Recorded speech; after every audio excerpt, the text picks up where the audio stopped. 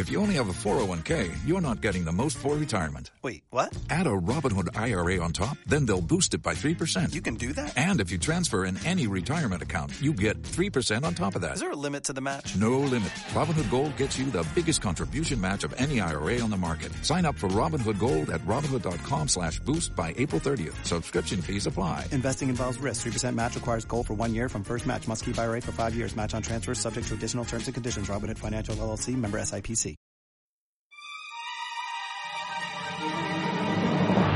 I get the feeling that they heard rock and they were hearing about rock. This is the 80s. People were talking about crack. They assumed it was still the music. And that's what they made this movie big. Because he's going like, I never realized how dependent I was on rock. Like, that makes perfect sense if we're talking about crack. He's just taking witness statements from like the 1980s Harlem. It's like, yeah, man, they kill their moms because of the rock.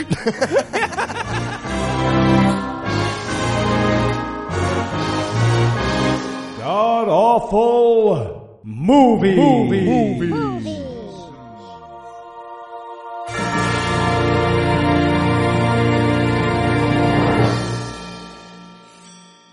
Welcome back to the Gamcast, where each week we sample another selection from Christian cinema in hopes that we get eternally tortured by one of the real pro-demons. I'm your host, Noah Illusions, and sitting to my immediate left is my good friend Heath Enright. Heath, welcome back. Thank you, Noah. This better be fun, by the way. I was going to do meth with some 12-year-olds and rock out to Kenny G today. I canceled for this. So, this better be good.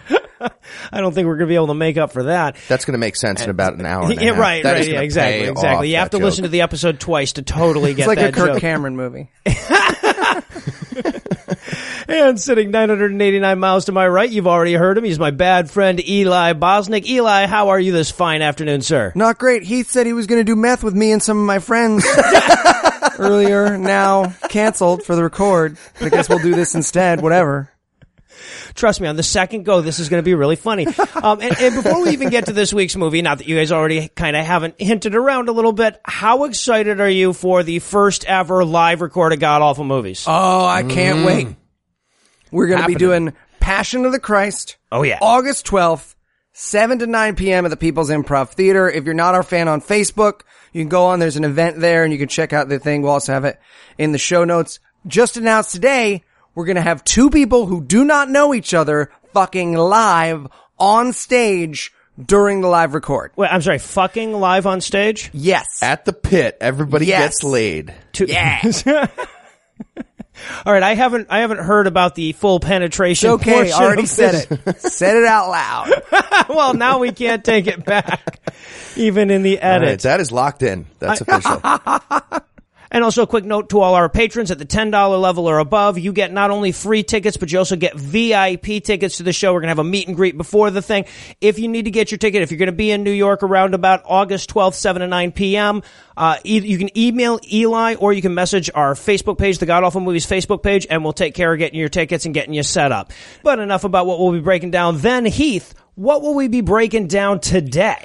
All right. We watched Rock, It's Your Decision, which is a Christian propaganda movie about a small town that learns about the evils of rock and roll music. So it's basically Footloose, except Kevin Bacon is really good at not dancing. Yeah. And he uses that lack of talent to rally the entire community of young people behind him and keep dancing illegal, just like John Lithgow wanted. It's backwards Footloose about rock music. Ear tight. Yeah, pretty much. And Eli, how bad was this movie? Well, if you've ever thought to yourself, man, I love Nazi propaganda films, but the protagonists are too likable, then you're gonna love Rock, It's Your Decision. This is a movie about a loser who ruins everyone's good time, and then everyone hates him, and then it's over. Like, that is the movie. You keep waiting for the denouement where everyone's like, you know what? I realized, blah, never happens. Nope. He shouts at a room full of teenagers, and they're all like, fuck that guy. And then the movie is over. They have a stunt double break a record, and the movie is over. Not like a Guinness record, like an LP. Yeah, is what- yeah, exactly. An evil devil rock music one. And I love, okay, so this movie is set, or it's not set, it was made in 1982. And this is doubly hilarious because for our patrons this week, we did a bonus edition of the 2015 classic Pixels, which was all about trying to like instill nostalgia for 1982 and really radically, amazingly failed in that endeavor. This movie had me more nostalgic for 1982 in 41 seconds than that movie managed. That's the only nice thing I'm going to say about this movie, by the way. Well, I'll have some compliments for the music here and there. So is there anything you guys would like to nominate this one for being the best at being the worst at? How about convincing me of its message? Can I go with convincing me of its message? Yeah, getting its point across. That's, you know how much you should hate rock? We're gonna play a bunch of really great music throughout this movie and then compare it to our shitty How Great Thou Art music and never acknowledge it. Yeah, they were constantly accidentally making the point opposite the one they were hoping to make. Heath, any nominations? I'm going to say best worst establishing shots, which are about half the movie. It's about half the movie. We'll get there. Yeah, 53 minutes long, and about 50% of it is establishing shot. All right, well, this week's movie may or may not contain vital soul-saving information, so I don't want to keep you in suspense for too long, but we're going to pause for a quick break anyway, and when we come back, we'll break down all the mixed messages that are Rock. It's your decision. We got a 5-star review on iTunes recently, and while we appreciate all our 5-star reviews, this fan added a few choice words for yours truly in his assessment of the show. His review, titled, Eli is a Genius Comedian, so far so good, reads, This is my favorite podcast currently. It's not for everyone, though, because you have to patiently wait for Noah to stop talking. He is that guy you know who likes to say otolaryngologist just to show off he can. You just did it again. There, just now. So, thanks, I guess, for all the stars and shit. For that, I won't point out that if a person was trying to show off their fancy pronunciation skills, they'd probably go with otorhinolaryngologist rather than otolaryngologist. But we do want to address the point that the listener made, and I want to do so without offending him or her with my vocabulary. Right. So if you don't like it when we use really big words, please remove your left headphone now. And if you don't like it when we substitute little words when big words are available, please remove your right headphone now. And if you think the size of our words doesn't matter, feel free to leave in both headphones and get double the entertainment. I should start by conceding that this commenter isn't the first to point to my appetency for use of logophilic prolix, fancy words, as substantiation evidence that I'm euphuistic, an asshole. And as a professional raconteur, word sayer, I take any opprobrium shit about my ability to efficaciously communicate real good seriously.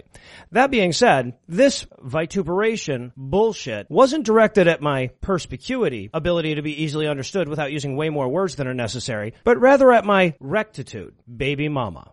Right.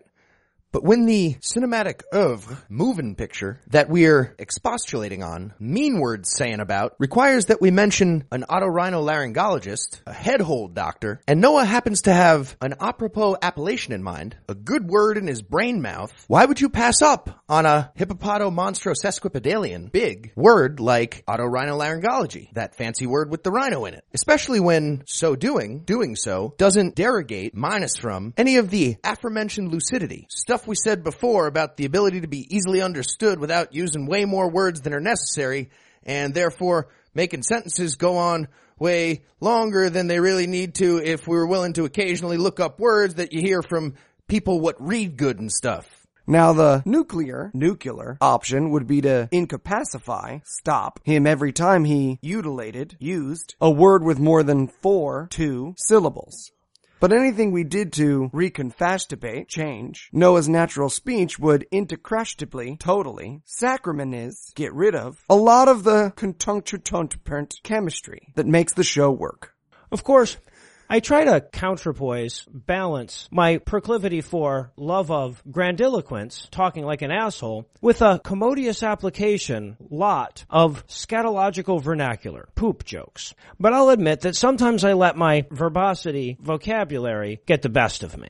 Moreover, also, Noah's raison d'etre whole thing on this show is less jocularity, funnyin', and more elucidative, explainy. After all, somebody has to recapitulate, say words about, the plot points of these movies. And those things generally aren't risible, laugh-you-making. So if there's any lingering anger over the vocabularizing words in this show that have undercated, lessened your enfination enjoyment, we sincerely apologize. Are sorry. And finally, on a personal note to the reviewer, go inseminate fuck yourself, you supercilious, douche-gargling, equus sinus jackass. All right. Feel free to put your right, left headphone back in now. I did correct words both times.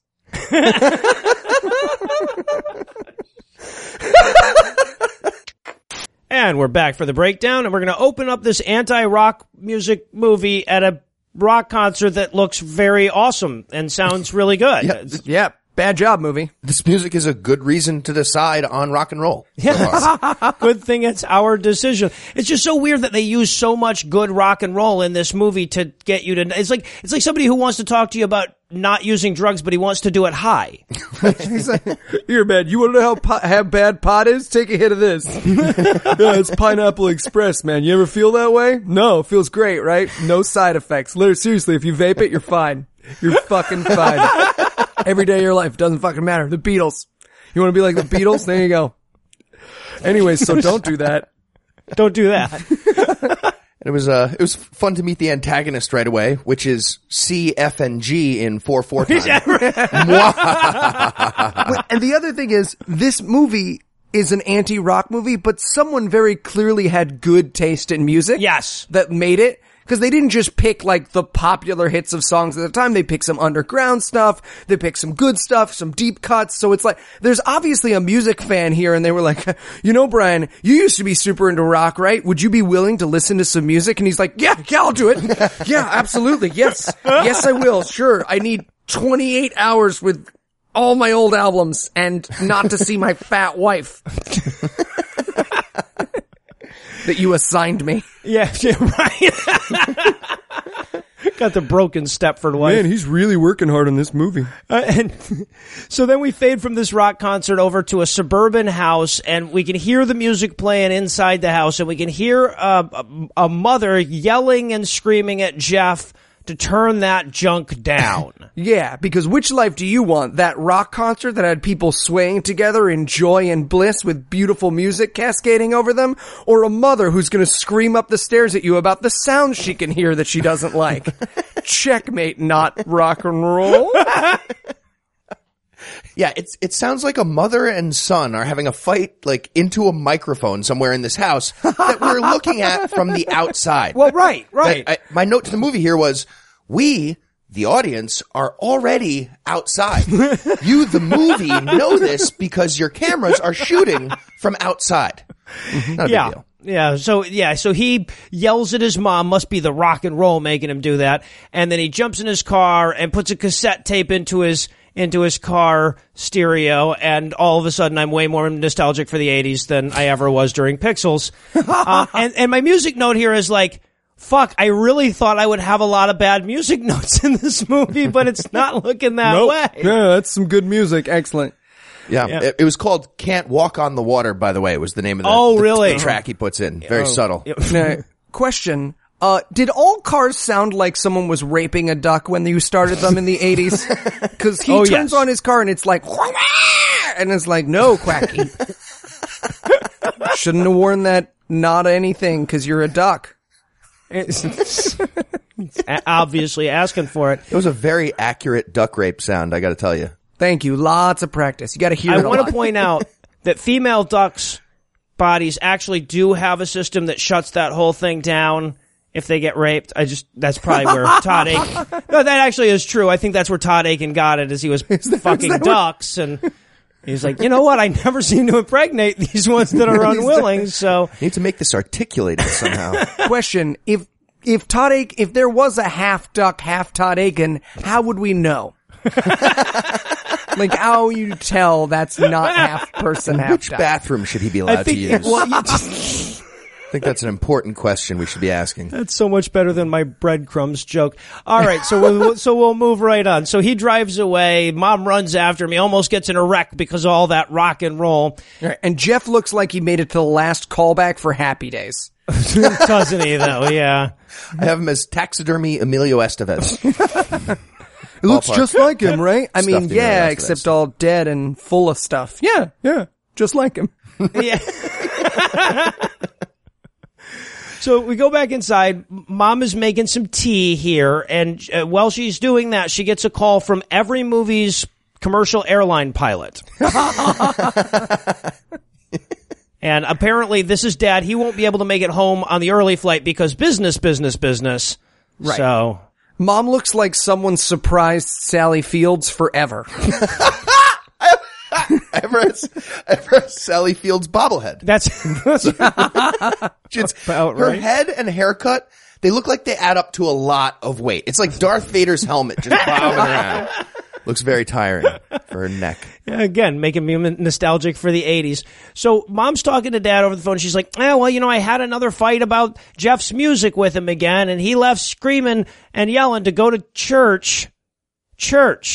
The kid was going to church. And at first I thought we were going to see him like drinking beers at a party and like, oh, Mom thought he was at church, but no. Nope. He actually was going to church in a huff. Yep, he does just go to church in a huff. And throughout this scene, she's just constantly reminding her husband, like, I'm a bad mom. I just cannot talk to my son. Should we go to that guy who's probably raping him and see if he can talk him out of music? And he's like, I don't care. I'm going to finish slathering this Filipino boy in coconut oil as soon as I get off the phone with you. Just as soon as I get off the phone with you. My hands are drenched. Business. So, but that's the thing though, and this comes up so often in this movie, is like the mom's like, yeah, I screamed and yelled at Jeff about an arbitrary thing that doesn't matter, and he seems upset by it. What should I do? And no one ever says maybe not yell at him about this arbitrary shit. That never comes up. Ever. At any point. Also, question, why did she glue her cell phone to the wall? Did she lose it a lot? And that's why she... We like to do that back in the 80s. We glued our cell phones to the Fucking wall. We also millennials, put I our... hate you. Cool, I like Put it. our Retro. iPods in these giant boxes full of knobs. You'll see Oh, one that later. comes up later, yeah. Yeah, exactly. So, and by the way, okay, so the mom says, perhaps I should call youth pastor Owens and get him to talk to Jeff about it. That's not enough, right? Implying that she's going to call him is not enough. We would have left that scene going, well, did she call him or what? So apparently we have to linger on this scene long enough for her to hang up the phone and then call Pastor Owens, who looks like Matthew Broderick's gay uncle, to talk to him about all that evil rock and roll music. Yeah, he looks like Jason born with too many chromosomes. That's our second character in different movies that should have been called Jason Bourne Again. Nice. Oh yeah, there you go. Yeah. Pastor Owens looks like someone's first attempt at painting Matt Damon. I thought he kind of looked like Mike Birbiglia, but he got cloned using stem cells from Porky Pig. There was definitely a porcine thing going on. Little in Mike this look, Birbiglia yeah. going on for sure. Looks like angry birds often catapult themselves in his house. He has a lot of problems with that. Stop it, kids. For the last time, it's just an iPhone game. So now we're going to go over to a church and we're going to get one of these long establishing shots that Heath has already alluded to, while we get a creepy sermon from the Charles Atlas Before picture. And this scene, okay, so they pan out. It's kind of like the Raiders of the Lost Ark scene at the end, but instead of boxes, it's ugly people as they pan over this fucking church. I wrote in my notes, I'm like, if we slowed this thing down, we could make an 11-hour episode just by asking Eli to describe this entire crowd. And I could. Oh, it's like, the next pew couldn't possibly be uglier than this one. Yeah. Yeah, we could do the whole episode on this room's physical appearance and then at the end be like, he likes rock and roll, then he doesn't, he breaks a record, gross. We should have gone with that in the notes. Yeah. But yeah, Draco Malfoy is preaching. Yeah. Right. Yeah. Estes Sperkle Jr. Mhm. Yeah. And I'm just writing, imagine how much collective pubic hair is in this room. Just think about that for a second. But everybody's got a little tribble under their dress. It's terrible. Yeah. Okay. So yeah. So and then we pan back to the back of the church where this Marty, who looks like the love child of Gary Shandling and Rhea Perlman, is bitching about all the church at this church and how it's stupid. Yeah, he looks like gay Schubert. Looks like Vincent D'Onofrio got abducted by the Brady Bunch as a kid. Raised in Looks that like house. Jason Segel fucked John Belushi. All right, that nailed it. Extremely accurate. Holy shit. Even down to the penis, as we'll find out later. So Yes. And Yes, we will. we'll get to Marty's penis. Oh, believe me, we're going to talk about Marty's penis. Yeah. I feel like we're not the first people that have said that. I feel like multiple people have said that. See, that needs to be the teaser now, just because people are like, oh, really? Okay, awesome. So, and also I should note, by the way, that he's bitching at the only attractive person in the room. I mean, Well, kind of. a stripper named Tara Fawcett. Yeah, like, well, that, something like that level of attractive. That's what her name would be. She was a stripper. She's a stripper. And we, I wasn't ready. Go. point out Name's the not really Tara Fawcett. It's so real. It's so real. so, I'm so sorry. I can't. Because you can see the name on the door. I just hear some DJ announcing some fucking REO Speedwagon. Coming to the stage at 2 p.m. on a Tuesday. Tara Fawcett. Tara Fawcett? Oh no, they said Tara Fawcett. Make it Okay. rain for Tara. No, okay. Get your ones out. Oh. all right. So, and I also think we should point out, although it's going to be a huge letdown after the Tara Fawcett joke, clearly, exactly what it is that Marty is bitching about. Now, keep in mind, this is the guy who will be proven wrong in this movie. He's saying, I wish they would preach about something other than how bad our music is every single week. That's the guy who will be wrong. Yeah. And we also learned they're only here for the food. Yeah, right. Tara's only there for the awesome after party. Yeah. Right. Also, okay, so, and then Jeff, the taxidermied Emilio Estevez that we met earlier, is right next to these people having a voiceover with God? Yeah, he's super conflicted. Should I love rock music or should I be an asshole? Right. Exactly. Guide me, Jesus. That's the stakes of this film right there. And I also love during his little internal monologue here, he's going like, yeah, I'm very sorry I yelled at Mom, Jesus. I don't know why I feel like this. And we're like, yep, it's the rock and roll, isn't it? That's what it's going to be. I so expected this monologue to be like, and Marty gives me tingles in my downstairs. Can we talk about that? Just a flash cut to Jesus being like, no, Jeff. So then we cut to the killer after party with the youth group. And so I want to just point this out. This scene starts with all of the people gathered around together, drinking punch, and the first person they address is Brother Jim. This was made after the Jonestown Massacre, guys. This is not a coincidence here. That was 78, this was 82. They already knew what drinking the punch and talking to Brother Jim meant. I'm just saying that Time article never mentioned the potato salad. I would have been much gentler on the whole Jonestown thing if I knew there was potato salad and poisoned Kool-Aid. Right. Is that paprika? No, arsenic. Oh, Awesome. nice. Good touch. Good touch. Paragon. Do the kids first. Hard lessons. And I'll tell you all about it at Reason Rally. Don't worry. Figure it out. We're supposed to all kill ourselves at Reason Rally, right? I've been spending very badly the past week, so I need someone to tell me right now if we weren't supposed to kill ourselves. Well, at but I Reason don't Rally. want to say no in case Ray Comfort is listening. That's true. So yeah, we just Gonna touch his face. Stronger than him. Stronger than him. That's just what it's gonna come down to. who wants it more? Bunch of people hearing this episode now are gonna be hearing it for the first time because they read about me on Pathos. Guy who touched Ray Comfort in the hot knot spot. Man licks Ray Comfort's eyeball. Get off me! Get him off me! Get him off! Oh, give me the strength of a crocodile, Lord. Give me the strength of a crocodile. I just want to point out that God Awful Movies does not endorse or condone the licking of Ray Comfort's eyeball against his will. Or if he asks, to be perfectly honest with you, we don't, neither way. Oh, shit. All right. So anyway, where were we? Oh, yeah. So Jeff was at the cool after party, and he wants to tell Jimmy Olsen how awesome the sermon was, but one of his friends wants him to hear some rock and roll music, so he runs off to do that instead. But that's okay, because we're about to get some intro to some mom-son incest porn. This movie made me lube up for no reason so many I did it for times. a reason. So many times. We're coming up on number one. Anyway, I'll let you know as we go.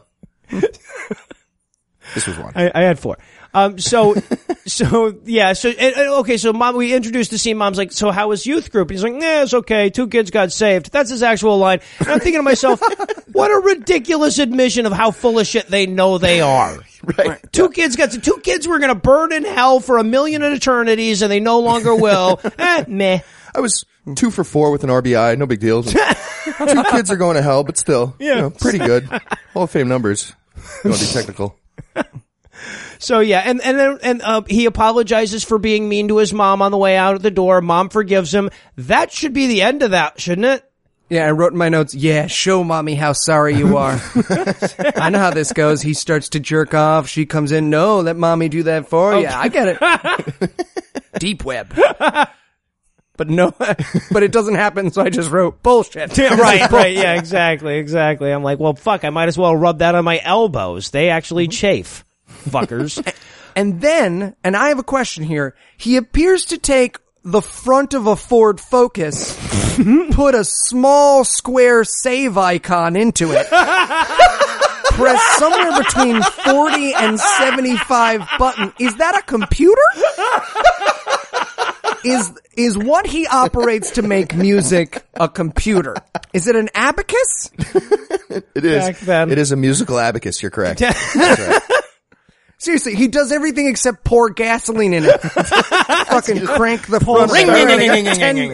Led Zeppelin. I love it. My fucking note here is, that's a sweet fucking stereo.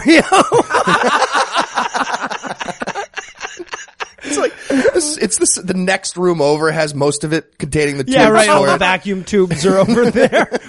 What do you want to listen to? Let me throw in some sweet tunes on these punch cards. I would so kill to have that stereo system right now. I missed that. Everybody who was flat broke had a fucking $2,000 stereo in their house. You can go to Best Buy and steal one of those, what can do that amount of sound, and they don't even care. No, I know. You can grab a box and they'll just be like, don't. Come on, man. Don't. Right. So yeah, he fires up his gramophone and he lays down and he listens to, this time the song was, I think, The Devil is Sneaking Into Your Life. Oh, really? Sneaks into your life, the devil. These are real rock lyrics, yeah. Again, very subtle. So now we cut to tomorrow. He falls asleep to his rock music, because you know how conducive rock music is to sleeping. And then we cut to the 24-second establishing shot of a church that slowly and clumsily zooms in on the steeple. Sometimes you can't see it anymore for just a second when the fucking cameraman sneezes. But yes, we're not just at a church, we are very at a church. Yeah, right. My note to the movie here was, when you guys make the sequel, the scene should be noticeably longer than the establishing shot. That's kind of the standard these days. I mean, same in 1982, but also now, if you make another. And mom's having her meeting with the pastor, which is basically her being like, I'm a bad mom. Should I abort my 19-year-old? Yeah. I mean, wait, do you watch soap operas? What's that have to do with it? I don't know. Is the scene over? Sure is. Click. Well, okay, so this is such a bizarre moment. Okay, so this is where we meet fucking polonium poisoned Philip Seymour Hoffman here. And we already met him through the phone call, but we get a little more time with him here. It's nice to see though what the mascot for the Piggly Wiggly did before he got to really famous. It's cool to find out what he was doing before, right? It's like, oh, look. Yeah, I guess he was a terrible youth pastor, so they decided he needed more work. And at first it almost seems like this scene is going to become sane, right? Because mom comes in, she's like, yeah, I scream and yell at my son all the time for his music. And he's like, do you know anything about his music? And she's like, all I know is that it's loud. Like, well, that's not an intrinsic quality of music. That's a knob on the stereo. Yeah. And the guy's going like, well, you know, you don't understand his music. You don't know anything about it. And you're yelling about it at him. Does that make sense to you? And she's like, well, maybe not. And he's like, do you watch soap operas? She's like, yeah. And I thought he was going to say, well, you know, that's just harmless and that's your taste. It just like the music is harmless and it's his taste. But no, the point he's making with the soap operas is, see, you're also of the devil. Right. Yeah. It's so close to making a real point. It's like, yeah, everyone has their own taste. My taste, personally, is for human flesh. And it's like, oh, heart rate turning to crazy.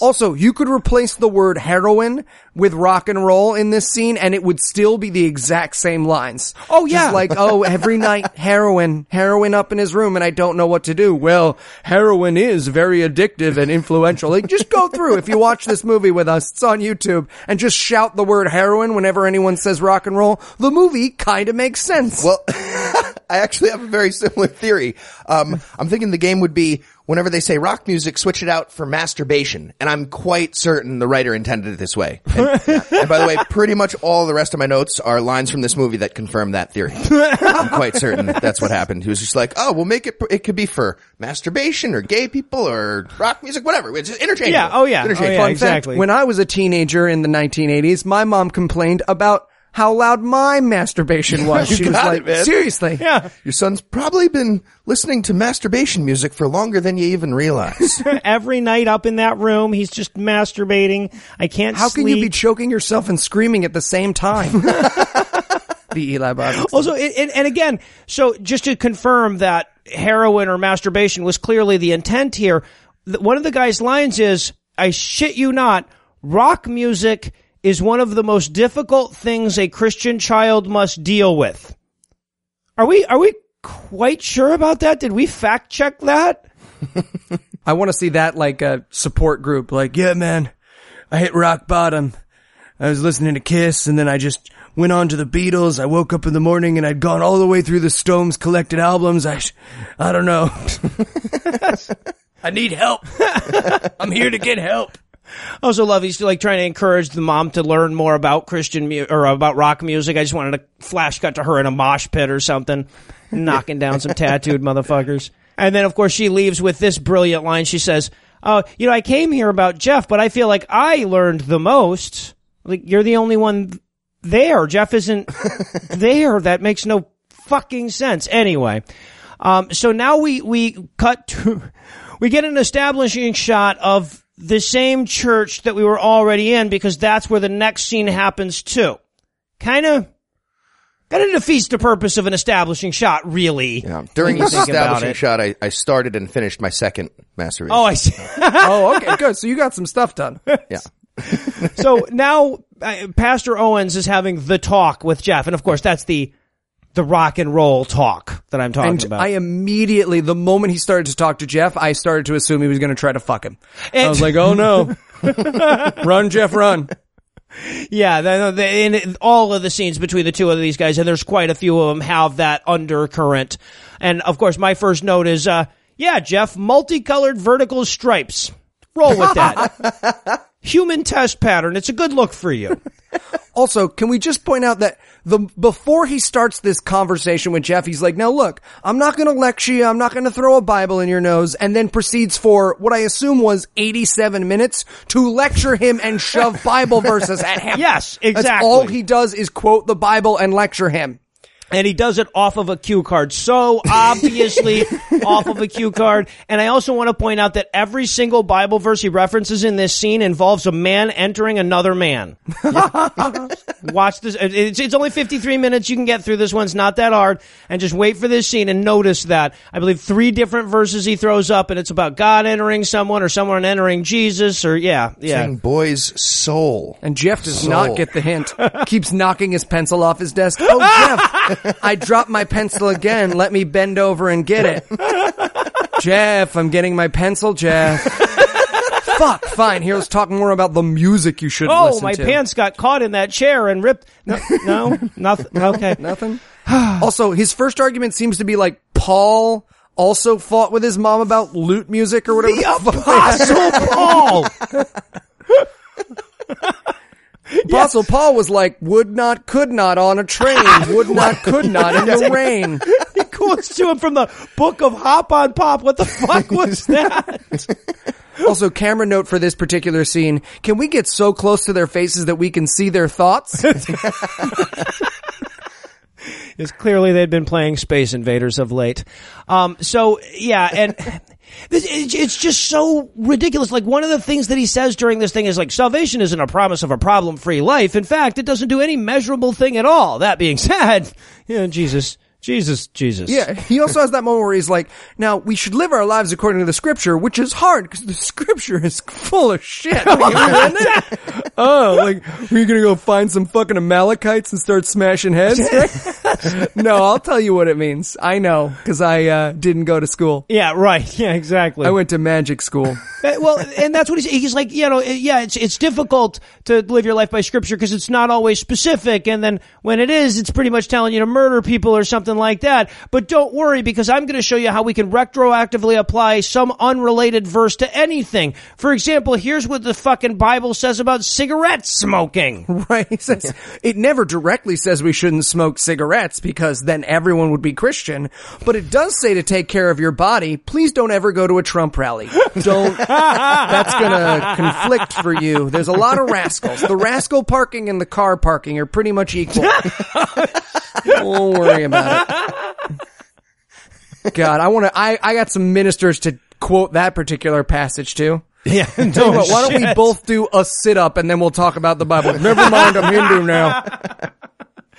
Oh, I put the semen in the latte. Yeah, you're supposed to be a Christian. That's less temple and more rotunda there, but he just wants to build a super church. That's what it is. They love their mega churches. Right. The Newsboys could play in some of the people I've seen. The Newsboys have played in some of the people that you're talking about, but yeah. So, and this is where he issues the challenge that this whole movie will be about. The challenge is: can Jeff go 2 weeks without crack, rock, heroin? No. Masturbating. Rock and roll fucking music. He's got to go 2 weeks without listening to any rock and roll music. And he's like, oh, gee, shit, I don't know if I can handle that, Pastor Owens. Also, I didn't point this out, but Jeff's V-neck in this scene is so low he wouldn't be allowed to go to a Catholic schoolgirl prom. It is a deep V. So, yeah. It is a... You wear Jeff's shirt to a Tinder date. You do not wear it to a meeting with your youth pastor. I feel like there was a lot of mixed signals, but both of these men wanted to fuck each other desperately. Using the V as a ball rest, basically. It's pretty low. It's pretty low. Think Borat. No, was that a big thing in 1982? Oh, yeah, we were all wearing super deep V-neck polo shirt stripe. We were all wearing the vertical stripes back then. Oh my God. I think that was the Astros uniform in 82, actually. So, and then, okay, so in addition to the 2 weeks without any rock and roll music, he also wants Jeff to decide whether or not Christian music or rock music is something that he wants in his life, and he wants him to do it by justifying it scripturally. Yeah. That's what he explains. He's like, opinions change, but God's word never changes unless you count the errors that were copied into the Bible or any other scripture. Right. I wrote, God's word never changes, man who shaves his face and knows bats aren't birds. Right. He also gives him some Christian rock to hold him over, and you can see everyone be uncomfortable. It's like, hey, yeah, check this out. Is this your band? Yeah. Crazy. We're at the Y this weekend. You should come check us out. It's a 6-drink minimum for me before the show. To keep going through the set. And I love this line too, because I want you to justify rock music with scripture, but nothing vague or contradictory. What? It's like saying, I want a Tim Burton movie, but not one of the weird ones, okay? Yeah, don't creep me out with black and white outfits. Yeah. And no Helena Bonham Carter. Becoming less and less of a problem these days. Go spend a weekend with Eli Bosnick, but don't get touched where you're the most tickled. Tom knows what I'm talking about. And of course, this is where we get the first of many title drops in the film. He's like, well, what if I decide to go back to my rock music? And Pastor Owen goes, it's your decision. Boom! Oh, and a bunch of Christians in 1983 stood up and were like, it said the name of the movie! So now we get him. He's made this agreement with Pastor Owens. He's driving home. Well, and, first Pastor Owens gives him some books too. Oh, right. Yes. God. Just some recently published books with the Christian perspective on masturbation. They have details on all the different masturbation groups, what kind of stuff they sing about. Yeah. Yeah. He gets his fucking Lee Strobel books. And then of course they pray for him too. But then he's driving away, and like apparently this kid is just like, he's got the masturbation's hard or something, because he's not even going to make it all the way home without having like a jonesing, like, should I listen to a rock station or not? Kind of a moment. But also, like, he decides to listen to a shitty radio station. So. And I couldn't begin to tell you what music he chooses to listen to, because it's like, but not rock music. It was kind of like classical, but it was also kind of like just, like tuning. Right. It was like, and now the Philadelphia Philharmonic will warm up. Right. Two oboists getting into a fight while trying to compete for a solo. It's 8:46, bitch. Get it right. Shit.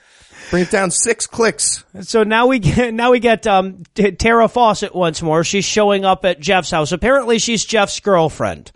Which they did a terrible job of establishing when she was like talking to the other guy and ignoring him earlier.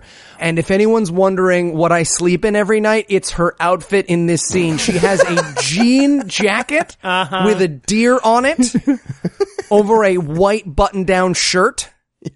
Yeah. It's amazing. It's wonderful. No one had a good picture from the early 80s, and there's a reason for that. At what point in the 80s did everyone just go crazy? Because there was like, I get 60s fashion, I get 70s fashion, and then the 80s you all were just like, you know what? Fuck it. Everything we didn't use in the last 2 decades, we're using now. Okay, I'm Who's sorry. got some coke? You can talk a lot of shit about the 80s, but don't you dare say that 80s fashion was weird compared to 70s fashion. At least our pants were like leg-shaped at that point. I understand it. I don't understand the impetus for that deer print jean jacket. I thought it looked pretty sweet. I'm just saying, I thought it looked pretty sweet. So, flash cut to Noah slowly putting something into the back of his closet, takes it out of a folder labeled Reason Rally Clothing. Fucking asshole. I was gonna be the deer atheist. Fine, no one. Could you fucking just get this t-shirt? Fucking kids these days don't understand shit. Well, I've still got the same hairdo I had in 82 as well. So, so then we cut over to Jeff, who's like reading one of the books, and he's doing that, like holding the book like at a 90-degree angle, like product placement kind of a reader there. And I'm sorry, this has to be mentioned. The book he's reading about rock and roll is called Big Beat. This movie is about masturbation. Right, they 80-yard over jerking off over and over again or something. Because people kept jerking off to the movie. The original beginning of that was just him in his bedroom with a sock on his cock. I can hear you, Jeffrey. They're like, no, put a rock concert in there or something. They said we couldn't do that. And her way to get Jeff's attention, so Tara Fawcett walks into the room, and her way to get attention is to move her mood ring or her birthstone ring from one hand to the other and go, Jeff, look at my engagement ring. And he's like, it's not an engagement ring. And she's like, we're having fun. This is how Christians interact when we don't fuck. And this is the second time this movie made me grease up for nothing. I mean, in this scene, she spills popcorn all over his dick, and it's still not turning into crazy bush porn. I'm 2 for 2 at this point. Thank you. I'm 2 for 2. Sorry, go ahead. She also says, men wouldn't know pretty if it slapped them in the face. Well, and I would just like to say we would, because it has. When I started greasing up. Yeah, exactly. And then he forgives her for spilling the popcorn on him and then brags about how awesome he is because of it. And then we get the real conflict here. She says, did you get tickets to the rock and roll concert? Because you know how that's what you reference the concert you're going to by the genre of the music that we'll be playing there. Are we going to that pop R&B late 60s, early 70s concert later? So this is where she first learns that he changed his mind about the devil music and is going to go 2 weeks without any. Yeah, and it's like he's coming out as gay. He's like, no, I don't rock anymore, Barbara. I don't rock anymore. I just can't find that funky rhythm. Also, by the way, we can't not point out that he's dressed like Woody from Toy Story in this scene. And not only is he, but like multiple people will be dressed like Woody from Toy Story as this movie goes on. Right. There's also, she goes, well, actually, remember the rock concert was going to be my birthday present because I'm your girlfriend and that was my birthday gift. And he's like, yeah, but I made an invisible agreement with Jesus. So do you want to go out to eat instead? And she's like, with you? Huh. That's weird that you would make that choice and think that those two were similar. I wrote in my notes, be a bad boyfriend. This movie. Yeah. There's also this great moment where she gets mad and he turns around really fast and I wrote, hit her! It's biblical. She is getting uppity. And so, okay, this comes back up several times within this movie, but like in the real world, if for whatever reason you agreed to not listen to rock and roll music for 2 weeks, no one would even notice, right? Like nothing would change in your fucking life. You would just be listening to less good music, or maybe you would like get into bluegrass or something. Right, yeah, exactly. In real life, this would in no way affect you. But in this movie about how you should do this, they set up these ridiculous scenarios where like your girlfriend will break up with you, none of your friends will want to hang out with you, Jesus will never let you touch yourself, you'll never get laid, whatever. And like in their effort to make this seem like a good thing you should do. Yeah. The exaggeration is going in the wrong direction, guys. Yeah, it's like one of those scenes where cartoon characters are starving and everyone starts to look like a chicken leg. That's basically how this movie treats rock and roll. It's like, oh, Zinzi, you sure do look like a spinning Kiss record right now. Whoa. I'm just gonna put this needle on you real quick. Just a second. Who could it hurt? And just as we're all thinking, but where's all the fantastic Christian movie sportsing? We get to some white people playing basketball. Yeah, remember when white people were allowed to sports? Now we know why we're not allowed to do that anymore. This is actually the best basketball we've ever seen in a Christian movie. I got to admit, my note here is, holy shit, this actor's done a layup before. Oh, yeah, right. It's still the whitest layup you could possibly imagine, but still amazing. It looks like a first take. Oh shit. And this is where we learn all about Marty's penis. Now, I'm sure that there was no note in the script that says make sure Marty's wearing sweatpants and no underwear and that his sweatpants camel toe partially erect is exactly is hyper visible. But I mean, my notes here are we sure Marty's Christian because he looks Jewish? from that outline. The casting notice was very obviously Marty, best friend, frizzy hair, grower, not a shower.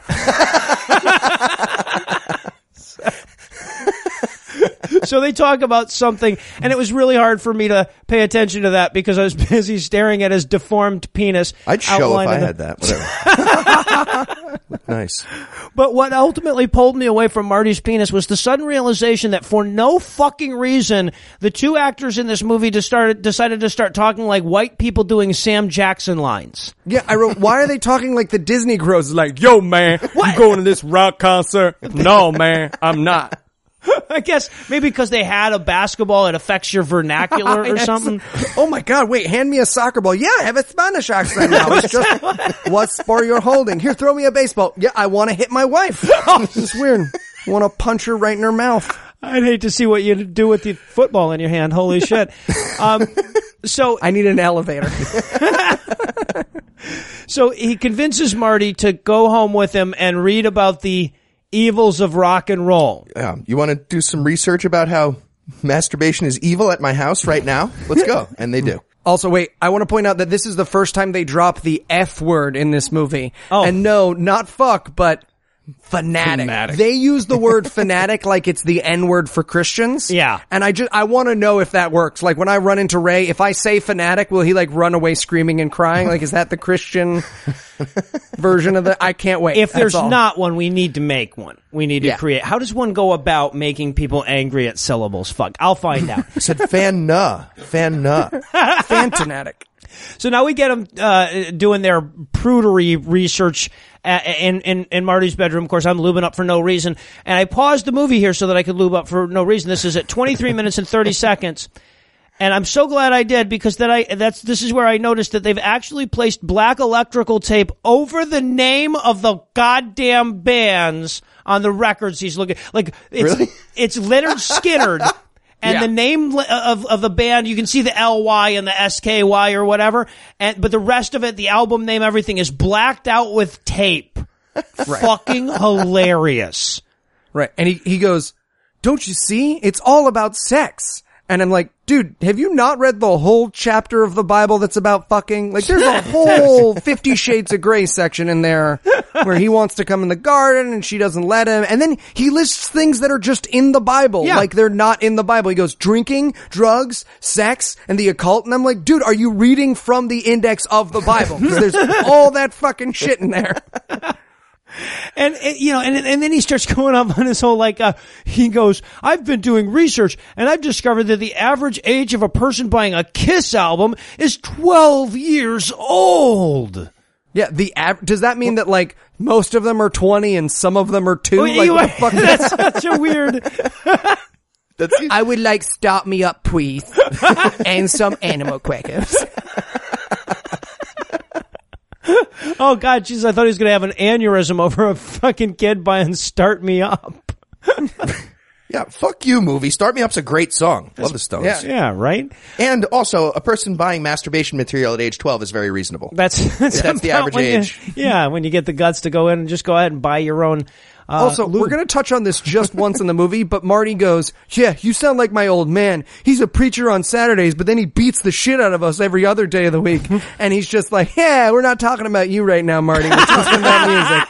And if you're wondering, does that ever come up again? It sure the fuck doesn't. Nope. The abusive dad never comes back in this movie because we've got to deal with the rock and roll music problem. Exactly. The hardest thing Christians have to deal with. Right, exactly. So it suddenly sheds all new light on why Marty was saying, I wish they'd preach about something other than our music at these things, like maybe about how our parents shouldn't beat us or something like that. Maybe throw dad a bone there. And again, okay, so Marty says at one point, he's like, don't you think you're going overboard, Jeff? Everyone has the right to their own taste in music. This is the guy who will be proven wrong through this movie. Yeah. You don't apparently, but Marty isn't buying this shit, so he storms off, and then we cut to the soda shop where fucking it's the 80s, but they seem to think it's the 50s an awful lot. So he works at a burger joint, and she comes, the Tara Fawcett, Melissa's the character's name, comes to say she's sorry for being reasonable earlier about him reneging on his promised birthday gift. Yeah, exactly. You want me to jerk you a pomegranate soda? No? All right. All the Coke. Yeah, he goes, can I get you anything? She goes, yeah, can I get a Coke? And I was like, man, remember the days when you could just order a soda at a restaurant and people wouldn't be like, what the fuck are you doing? Go to a bodega. My gross. All my notes on here are get to work, cracker. Those burgers ain't gonna flip themselves. What the fuck is your girlfriend doing here anyway? But apparently the message of this scene is, don't worry, prudish anti-rock and roll Christians. Eventually your platonic relationship with your celibate girlfriend will wind up being just fine. Or will it? Oh, right. Yeah, exactly. And it's not fair. It's easier for women to not listen to rock music.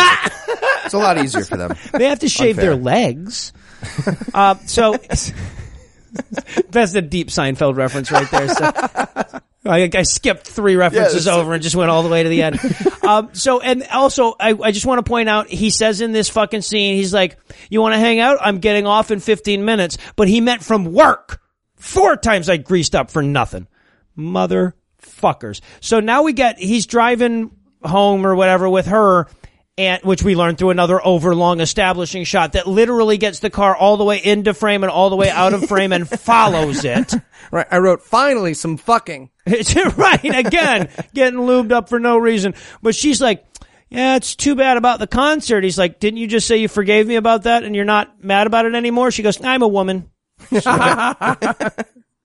No. It's the opposite of what I say every time, or whenever it's convenient for me. And basically they have a fight over the radio like a buddy cop movie. It's like, no, classical music. Classical music. I wrote my notes, Melissa, don't make me belt you in the mouth. She's acting like if she doesn't hear rock music, she'll suffocate. Right. Like he's taking her insulin. You're acting awfully selfish. And I'm like, well, he is, but not about the music in his car. He's just, it's, the concert thing. Yeah, but she wants to masturbate and he doesn't. That is selfish. That's true. Yeah, exactly. This is why we need RIFRA. It's important. So she says, oh, I'm glad you only have 8 days left on this silly bet. And of course he's got this, or do I kind of look on his face. Now, of course, in the aftermath of last week's bonus episode on the movie Pixels, my cardiologist has warned me not to wait too long between interstitials. So we're going to pause for a quick break. But before we do, let me give Act 3 the hard sell here. Can Pastor Owens keep his dick out of Jeff for 30 more on-screen minutes? Will Jeff find some crack that's strong enough to drown out his rock and roll desires? Will he at least finger Melissa at some point? Find out the answers to these questions and more when we return for the decisive conclusion of Rock, It's Your Decision. So, Jeff, tell me, it's been 2 weeks. What have you decided about rock and roll? It's bad or whatever, but Pastor, I've made a fantastic discovery. I know what I want to do with my life. Oh, really? What's that? Yeah. I want to kill Amalekites. I'm sorry. What? Yeah, I was reading the Bible to find out what God thinks about music, and he's actually not super clear about it, but you know what he is clear about? Killing the fuck out of some Amalekites. Right. Well, Jeff, those people haven't been around for thousands of years. Yeah, that's fine. Okay, because I did my research just like you asked, and I realized that they're very likely modern Jordanians, so I'm just gonna get on the quickest flight I can and just, kill, kill until I'm bathed in blood, just show no mercy to women, children, or animals, just like the Bible said. Huh. Okay, or what if you don't do that, but I'll tell your parents to lay off you about the music? Deal. Okay, so you were a drummer, huh? Oh, yeah, man, it was awesome. I got to fuck the groupies when everyone else was done and everything. Yeah, it's the it's best. Good. Comes the best lube.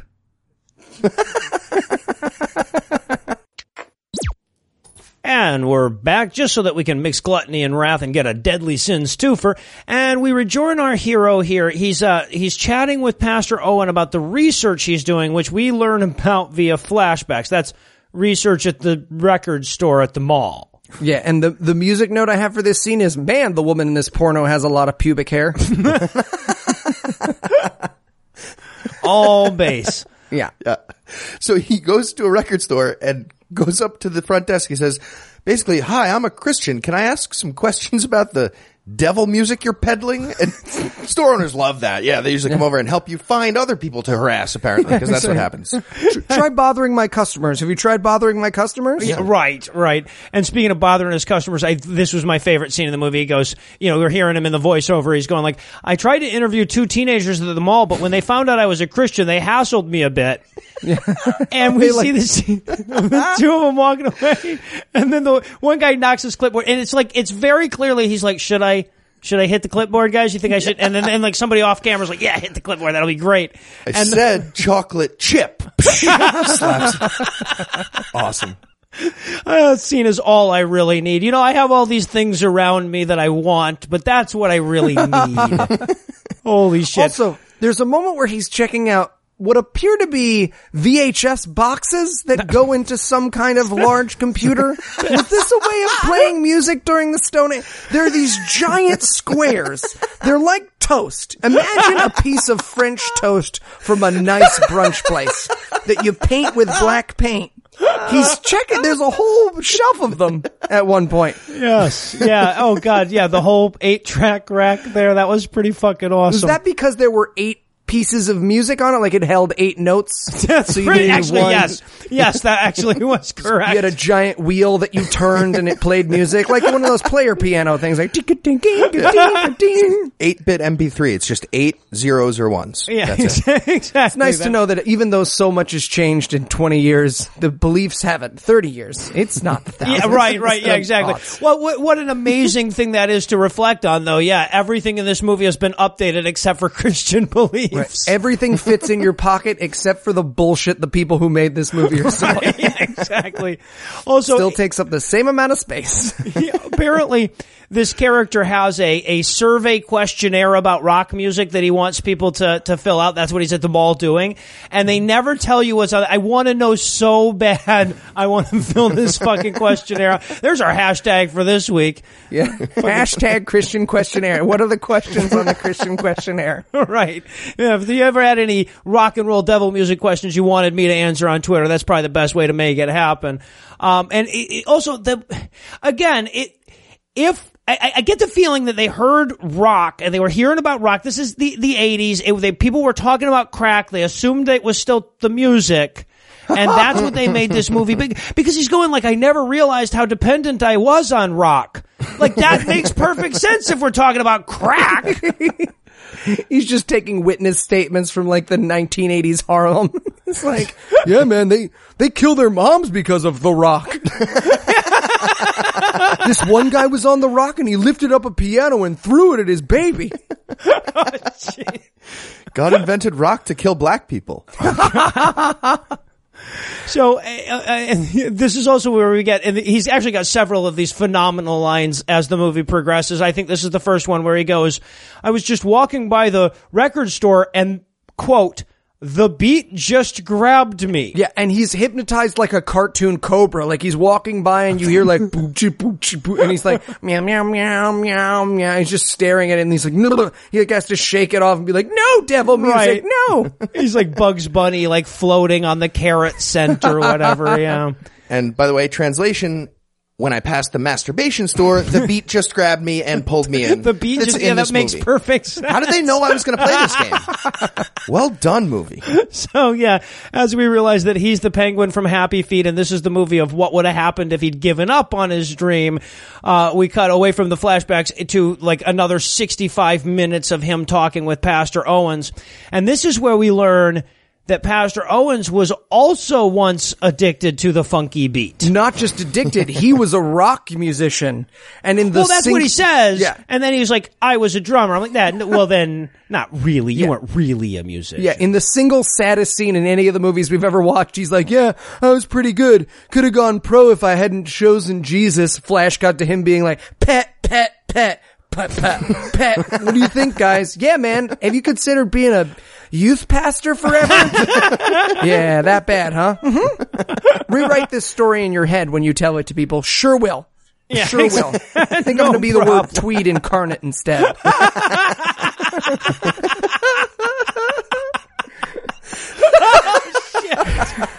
If Tweed was a human. Shit. So yeah, but the point of this story is that he gave up on his dreams, and that's what he was supposed to do according to this movie.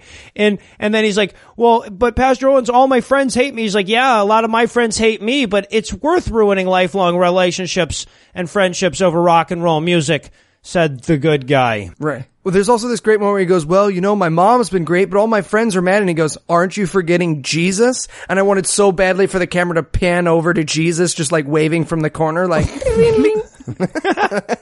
Well, also, okay, so, yeah, cause he's like, yo, my friends think X and my girlfriend thinks Y and my family thinks Z. And the way Pastor Owens, sets this up, he's like, aren't you forgetting someone? And I'm like, and my expectation is, oh yeah, I've forgotten all about what I think. Nope. No, not you. You don't get devoted in your life. No. You. No, Jesus. Jesus. Who does and I also love this also. There's this great moment where if you just cut this like 1 second here, you'd be sure this was gay porn. Because like, Jeff goes, well, Pastor Owens, what if I do go back to my old music? And there's this cut shot of Pastor Owens who looks like he was just surprise penetrated and doesn't know if he likes it yet. Just this whole like, I didn't thought about that. And then of course he has to throw in not just a title drop, but a double title drop, yes, sir. Double title drop. It's your decision. And also, literally, this is a line, Jesus will never test you with something that's too hard to handle. I'm not making these up. Oh, God, did they make it easy this not week? About music. So now we cut back to Jeff's job, where apparently all he does is get harassed by his girlfriend because now she's calling him at the payphone. Right. And she's like, we're having a party at Marty's tonight. Please come by. He said the outline of his dick will be there. And he's basically, I smell like a giant French fry, the Eli Bosnick story, but I'll go. And this is such a sinister setup to the scene that I was like, are they gonna fucking kill him at this party? Right. Like, I expected the crying game. I was ready for the crying game. I was like, oh. Or at least like an they're gonna fuck Jeff intervention. and shoot him in the head, spoiler alert. He gets in there and there's like 7 or 8 people all sitting around in a circle going, Marty, it's time for us to have this talk. We need Dear Marty. Let's daisy chain up. That's why I made a circle. So now we cut over to the most boring looking party in cinematic history. Yeah, and basically he walks in. This is supposed to be like the rock and roll party that tempts him. And the first line is, "Hey, I hope you like this onion dip I made." And everyone's like, "Whoa, man, don't go crazy." It's just so terrible. Do you have an entire ham in the fridge? Can we break that out? Like a boar's head? Yeah. There's a Jewish kid going through a a what if, a movie what if. He's going through a what if experience, and he said we can give that a shot. 5 days left. It'll be tough. It'll be fun to watch him sweat. So Marty's bragging about concocting his great onion dip, and again, he turns out to be talking about real onion dip, so 4 useless lubes. But the other thing about this, when he first walks into this party, okay, it's everybody's just sitting around bored as fuck, having quiet conversation, eating cheese dip. And the party so clearly needs rock music. Like, why would you show us how awful a party would look with no music? Why would you want us to know this information if the message, anyway, yeah. So, and then there's also this great moment where he's like, hey, Jeff, why don't you go and get us some more ice from out behind the garage? And at first I'm thinking, all right, how can you not see this as a setup, Jeff? And then it occurs to me that the stuck-up Christian kid must never realize that being asked to leave the party for a few minutes is unusual, right? Right when he got there. Can you turn back around, go to the garage and grab ice? Hey, will you grab my Uncle Snipe? Every time anybody wants to smoke a joint or get late or whatever, they always have to make an excuse to get Jeff out of there. So that's just his life. He just thinks, why is it that every time I go to a party, everybody wants me to get... Why do they put the ice so far away from the party? It's because I'm helpful. I'm such a helpful Christian. Hey, man, I couldn't find that Sasquatch your uncle said was out in the woods, but why is everyone so sweaty? Why is everyone... Skyhook. You guys didn't play Twister without me, did you? I'm just kidding. I know you wouldn't. Because I brought the Twister. Huh? Let's keep it fun. Jenny, you got mayo all over your face. What happened? Did you get sandwiches? They were sandwiches? I didn't miss the sandwiches today. Sweatpants erection green. Marty's got it. So now, of course, he shows back up with the ice and someone turns on the rock and roll music. And the protagonist of our music has a psychopathic fit, screams at the host, and storms out. The good guy. Right, exactly. He's like, oh, why'd you invite me to this party if there was going to be rock and roll music? You knew. And I'm just like, oh, the whole fucking party is supposed to not listen to music because you're an asshole? Yeah, it's like we're supposed to sympathize with the no-wire hanger monologue. You know, technically, though, those do ruin clothes. Like, if you think about it. A shot of her and Carson from Fab Five being like, you said the right thing. You did the right thing. No wire hangers for 2 weeks. More sympathetic than this movie. No kidding. Also, exact line from Marty to Jeff. Don't push it down my throat. If you don't like it, just go home to mama. Which is going to happen very soon. Yes, yeah. He storms off and Melissa, bless her little heart, tries to talk him into like not being a jackass, and then eventually says, you know what, why don't you just go home before you lose all your other friends? Right.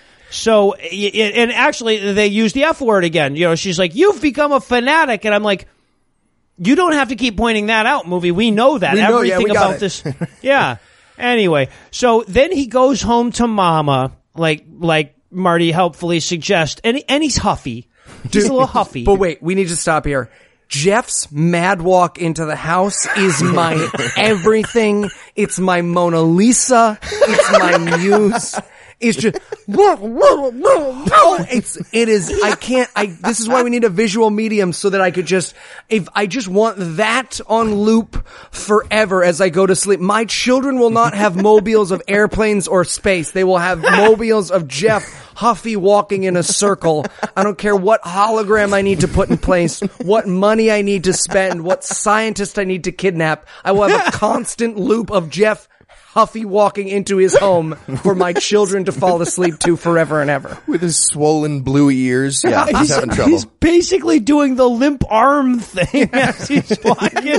It's so amazing. I'll show you at the live show. Remind me at the live show. I'll do it.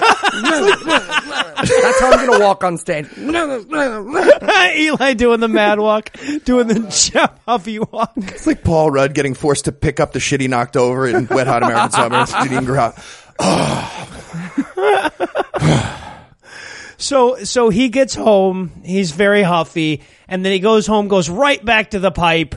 All of a sudden there's some rock music blasting, so Mom decides to scream and yell at him about how disappointed in him she is and how he'll never amount to anything because this movie thinks that's what she should do. Right, because she's the good guy. And then she hits him. Yes! Well, kind of. I mean, the movie wants us to think she hits him. Yeah, right. She slaps him with a slow motion Tai Chi move. Yeah, right. It was I thought she was trying to use the force on him. Like, this is not the music you're looking for. No, the slap takes about 5 minutes. They could have got one more establishing shot in there if they cut the slap. Seems like a waste. It was a cheek push. She cheek pushed him is what she did. Yeah. Also, by the way, one of her exact lines in this scene is, "You got to come in here and blast the roof off with that garbage." And he's at this point laying on his back and listening to masturbation music really loudly. Yeah, and yeah, right. Okay, so this is beautiful because he calls her out on the soap operas too. At this point, she's like, you're mad at me about my music. Well, you watch soap operas. They're just sex with commercials. That's what earns him the slap, by the way. Yeah. Nobody talks about guiding light that way. right.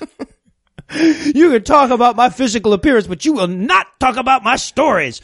So she has now physically abused him because he likes Motorhead. The good guy has physically abused him because he likes Motorhead. So we get the mad walk again. Yeah.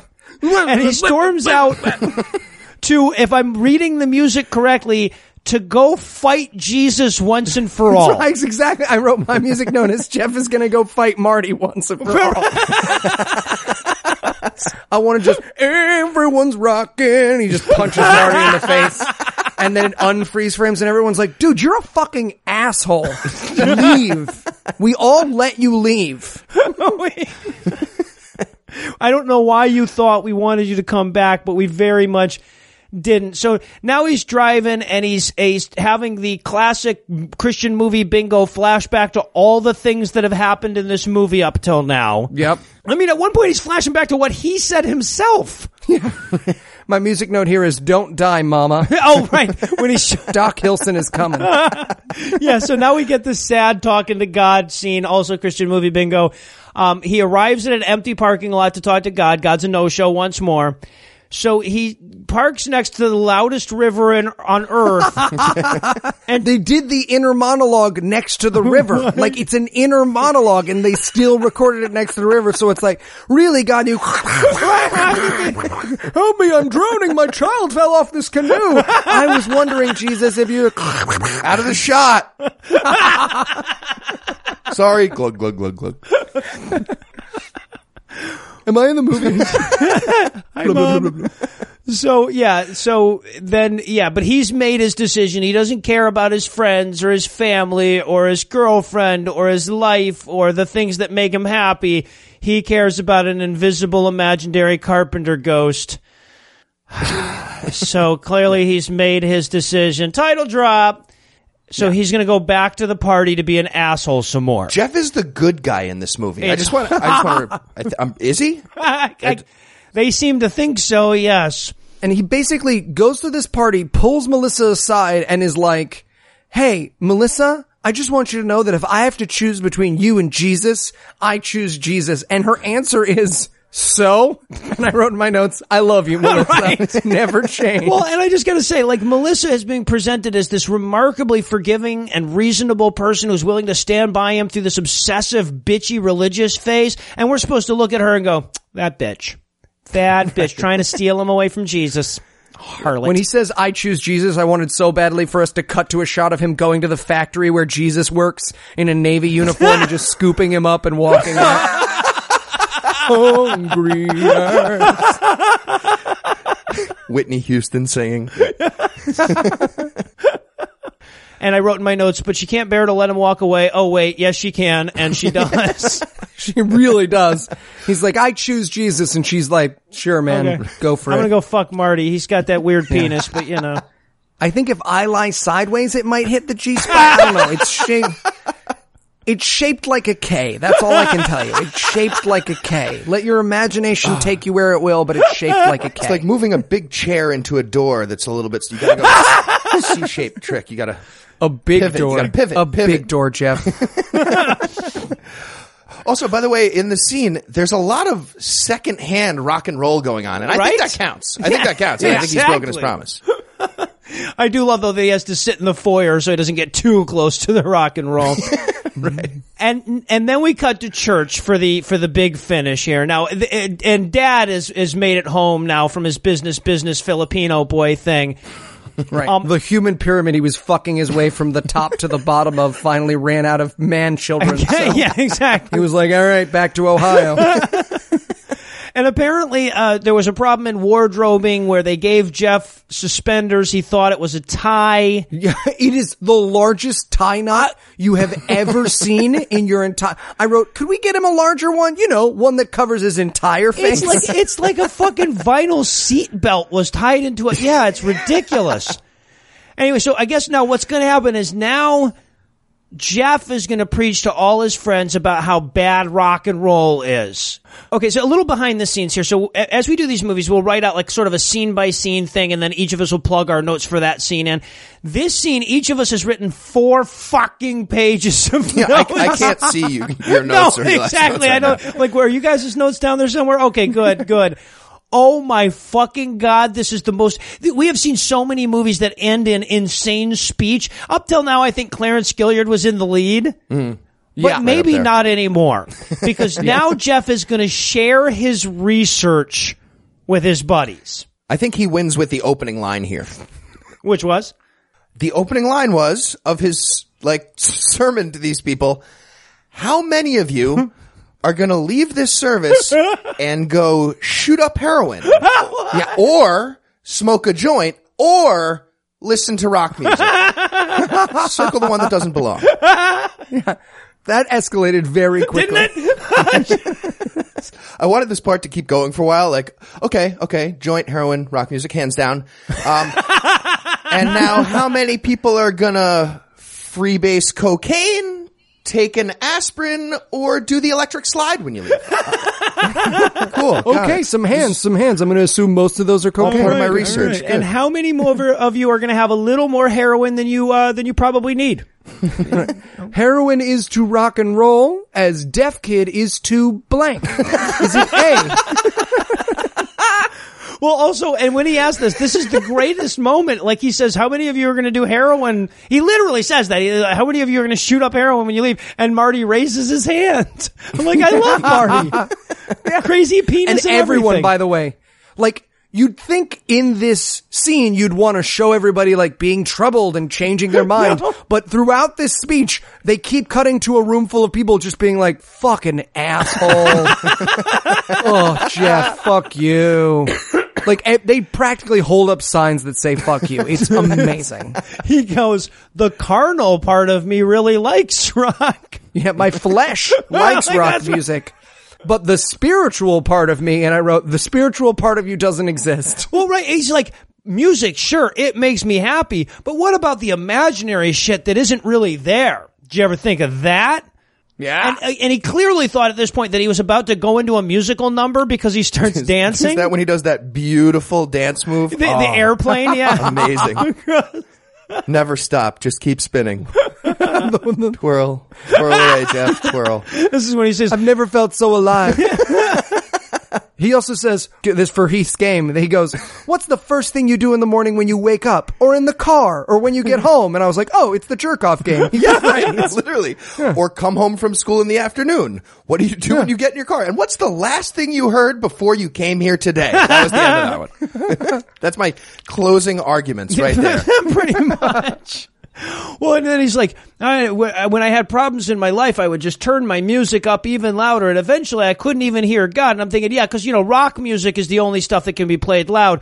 But also, I'm sorry, the omnipotent person can't speak over AC/DC? I'm sorry, I'm really hoarse from that whole top of the mountain thing when I did all the Jews. Can you just turn that down a little bit? Do you have a Fisherman's lozenge? I know they're not real.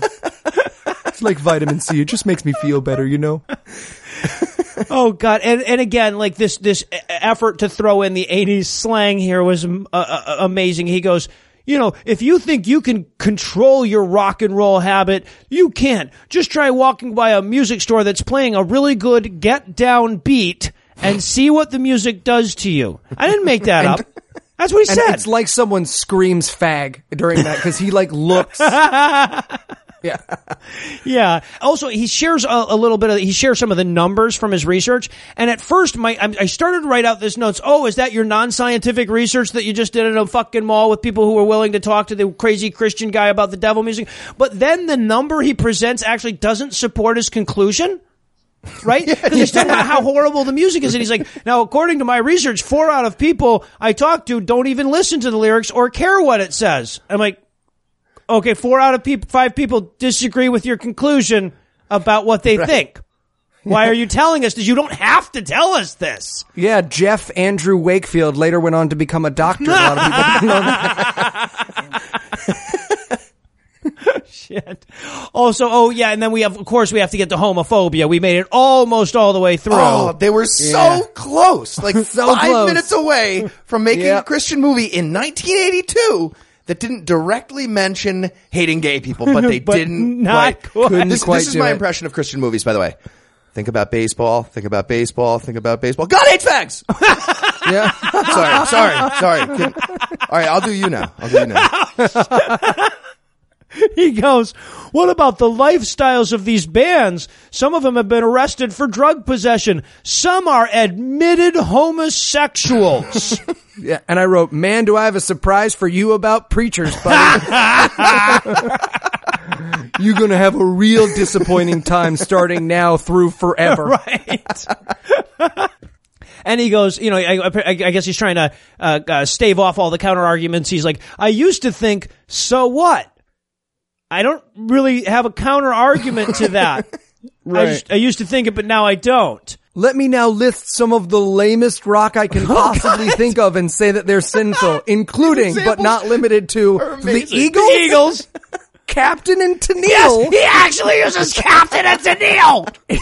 Rod Stewart. Rock's way too hard. And Barry Manilow. He is not he's not listing the stupidest musicians that existed in 1982 that you could possibly be offended by. That is actually his fucking list. He goes on, he says, even Barry Manilow says yada, yada, yada, and he is supposed to be mild. Yeah. Barry Manilow is too controversial for this fucking movie. Oh, Barry Manilow. This movie should be called, If Barry Manilow Tires You, What Will Rod Stewart Do? You won't believe it. Oh my God, I could, there were, Black Sabbath was around then, Motorhead was around, there were bands that he could have used. AC/DC. Right, but he goes with Captain and Tennille, Rod Stewart, and Barry Manilow. How could... Look, guys, I don't want to talk to you about the really hardcore stuff like Phil Collins, but I will if I have to. Sneakers with a suit? Motherfucker. PHI single hockey stick, CO double hockey stick INS. He who shall not be named. flock of seagulls. Then he gets to, Jesus said, he that is not for me is against me. You know, like a playground bully. Wait, do I get to say that? Yeah, right. And then we finally get to his actual real argument beyond, Satan sways your hips when that get down beat starts getting down. But he says, but if we're not completely different than all the non-Christians, then our outgrouping will be ineffective. That's almost literally his argument. He's like, each of us is an advertisement for Jesus Christ. So if everybody looks at us and they see us doing all the same stuff they're doing, then they won't think we're assholes. Yeah. Can't have that. And then he says, now, I cannot possibly do it credit. I'm just gonna play the clip here. And this is one of the greatest moments in the history of film. Each one of us is an advertisement for Jesus Christ. The friends we go to school with and the ones in our neighborhood, will they accept the message that our lives are advertising? Christians should be different. Different in what we say, different in where we go, different in how we dress, different in what we do, different in what we don't do. And shouldn't our music be different also? How can we think or concentrate on pure and good thoughts when the driving beat is pumping our minds full of sinful thoughts and our bodies full of sinful movements? Jesus Christ said, he that is not for me is against me. Everything that we do should be to glorify Jesus Christ. I want my life and the things I do to be for my Christ and not against my Christ. I've made my decision. What's yours? And yes, that was the sound of him breaking a sinful devil music record. Right, but they could not more clearly need a stunt record breaker here, because you see him raise the record and then there's hairy man hands breaking the record, because there were 27. There's 27 inches of lost film somewhere of him just desperately wailing an LP against the side of a bench oh, give me strength, Lord, give me strength.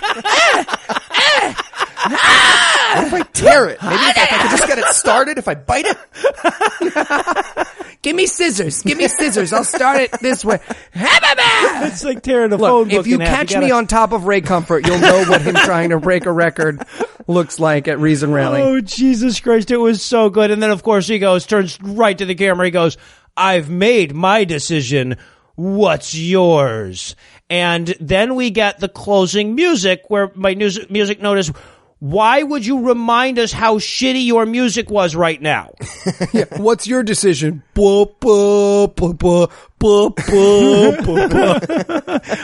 Gee, let me think about it. Let this tuba entice you back to Jesus. So now I hate to play into the title of the movie so directly, but it is your decision. So what do you think, guys? Rock music or Eternal Hellfire? Where are you putting your nickel down?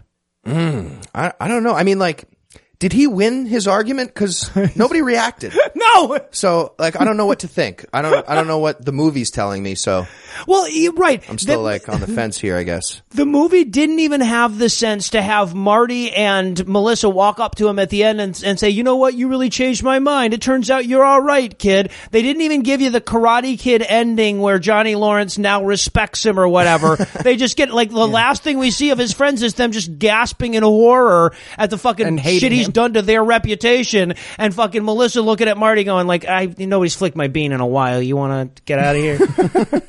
I don't know, guys. I think I might have to go with the Christian music. That thing they played at the end of Kenny G falling down some stairs was pretty fucking sweet. Oh no, y'all. Oh no. Help me, catch me. It was quite catchy. Circulatory breathing. That's how I keep playing while I fall downstairs. Now, obviously, none of our thumbs bend in a way that would properly assess the overall shittiness of this movie. So rather than trying to sort this out with typical rating scales, I will simply ask you this. How many of you are going to leave this record today and shoot up heroin? Well, I've still got the 12-year-olds in the closet, and they do knock quite a bit. We'll have to edit that out. But if Heath's done, we can. I'm going to say 2. Get him on the horn. Get on. Almost. Well, for me, if by heroin you mean listen to Barry Manilow and masturbate, then yes. Oh, then yes. that's That's why I took my belt off. It was confusing. I could see why you would think the other thing. No, I was going to masturbate and listen to No, metal. you're going to make Vane stand up somewhere anyway. And well, that's going to do it for our review of Rockets Your Decision. Vanes. That's not going to do it for the episode just yet because we still need to reel you back in for next week. So Eli, tell us what's on deck.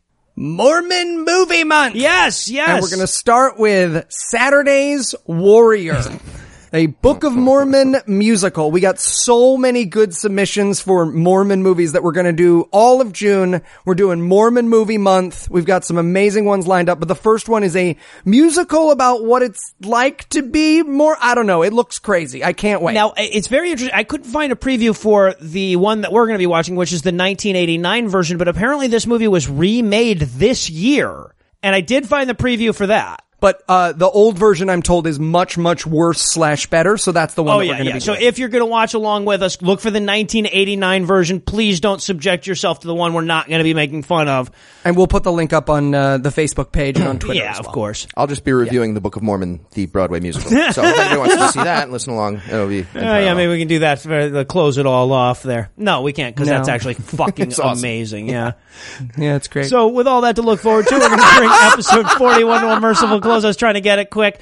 Once again, a huge thanks to all the Patreon donors that help make the show go. If you'd like to count yourself among their ranks, you can make a per episode donation at patreon.com/godawful and thereby earn early access to every episode. You can also help us a ton by leaving us a 5-star review on iTunes and by sharing the show on all your various social media platforms. And if you enjoy this show, be sure to check out our sibling shows, The Scathing Atheist and The Skeptocrat, available on iTunes, Stitcher, and wherever else podcasts live. If you have questions, comments, or cinematic suggestions, you can email godawfulmovies@gmail.com. All the music used in this episode was written and performed by Ryan Slotnick of Evil Giraffes on Mars and was used with permission. If you like what you hear more by following the link on the show notes for this episode. Thanks again for giving us a chunk of your life this week. For Heath Enright and Eli Bosnick, I'm Noah Lugeons, promising to work hard to earn another chunk next week. Until then, we'll leave you with the Breakfast Club close.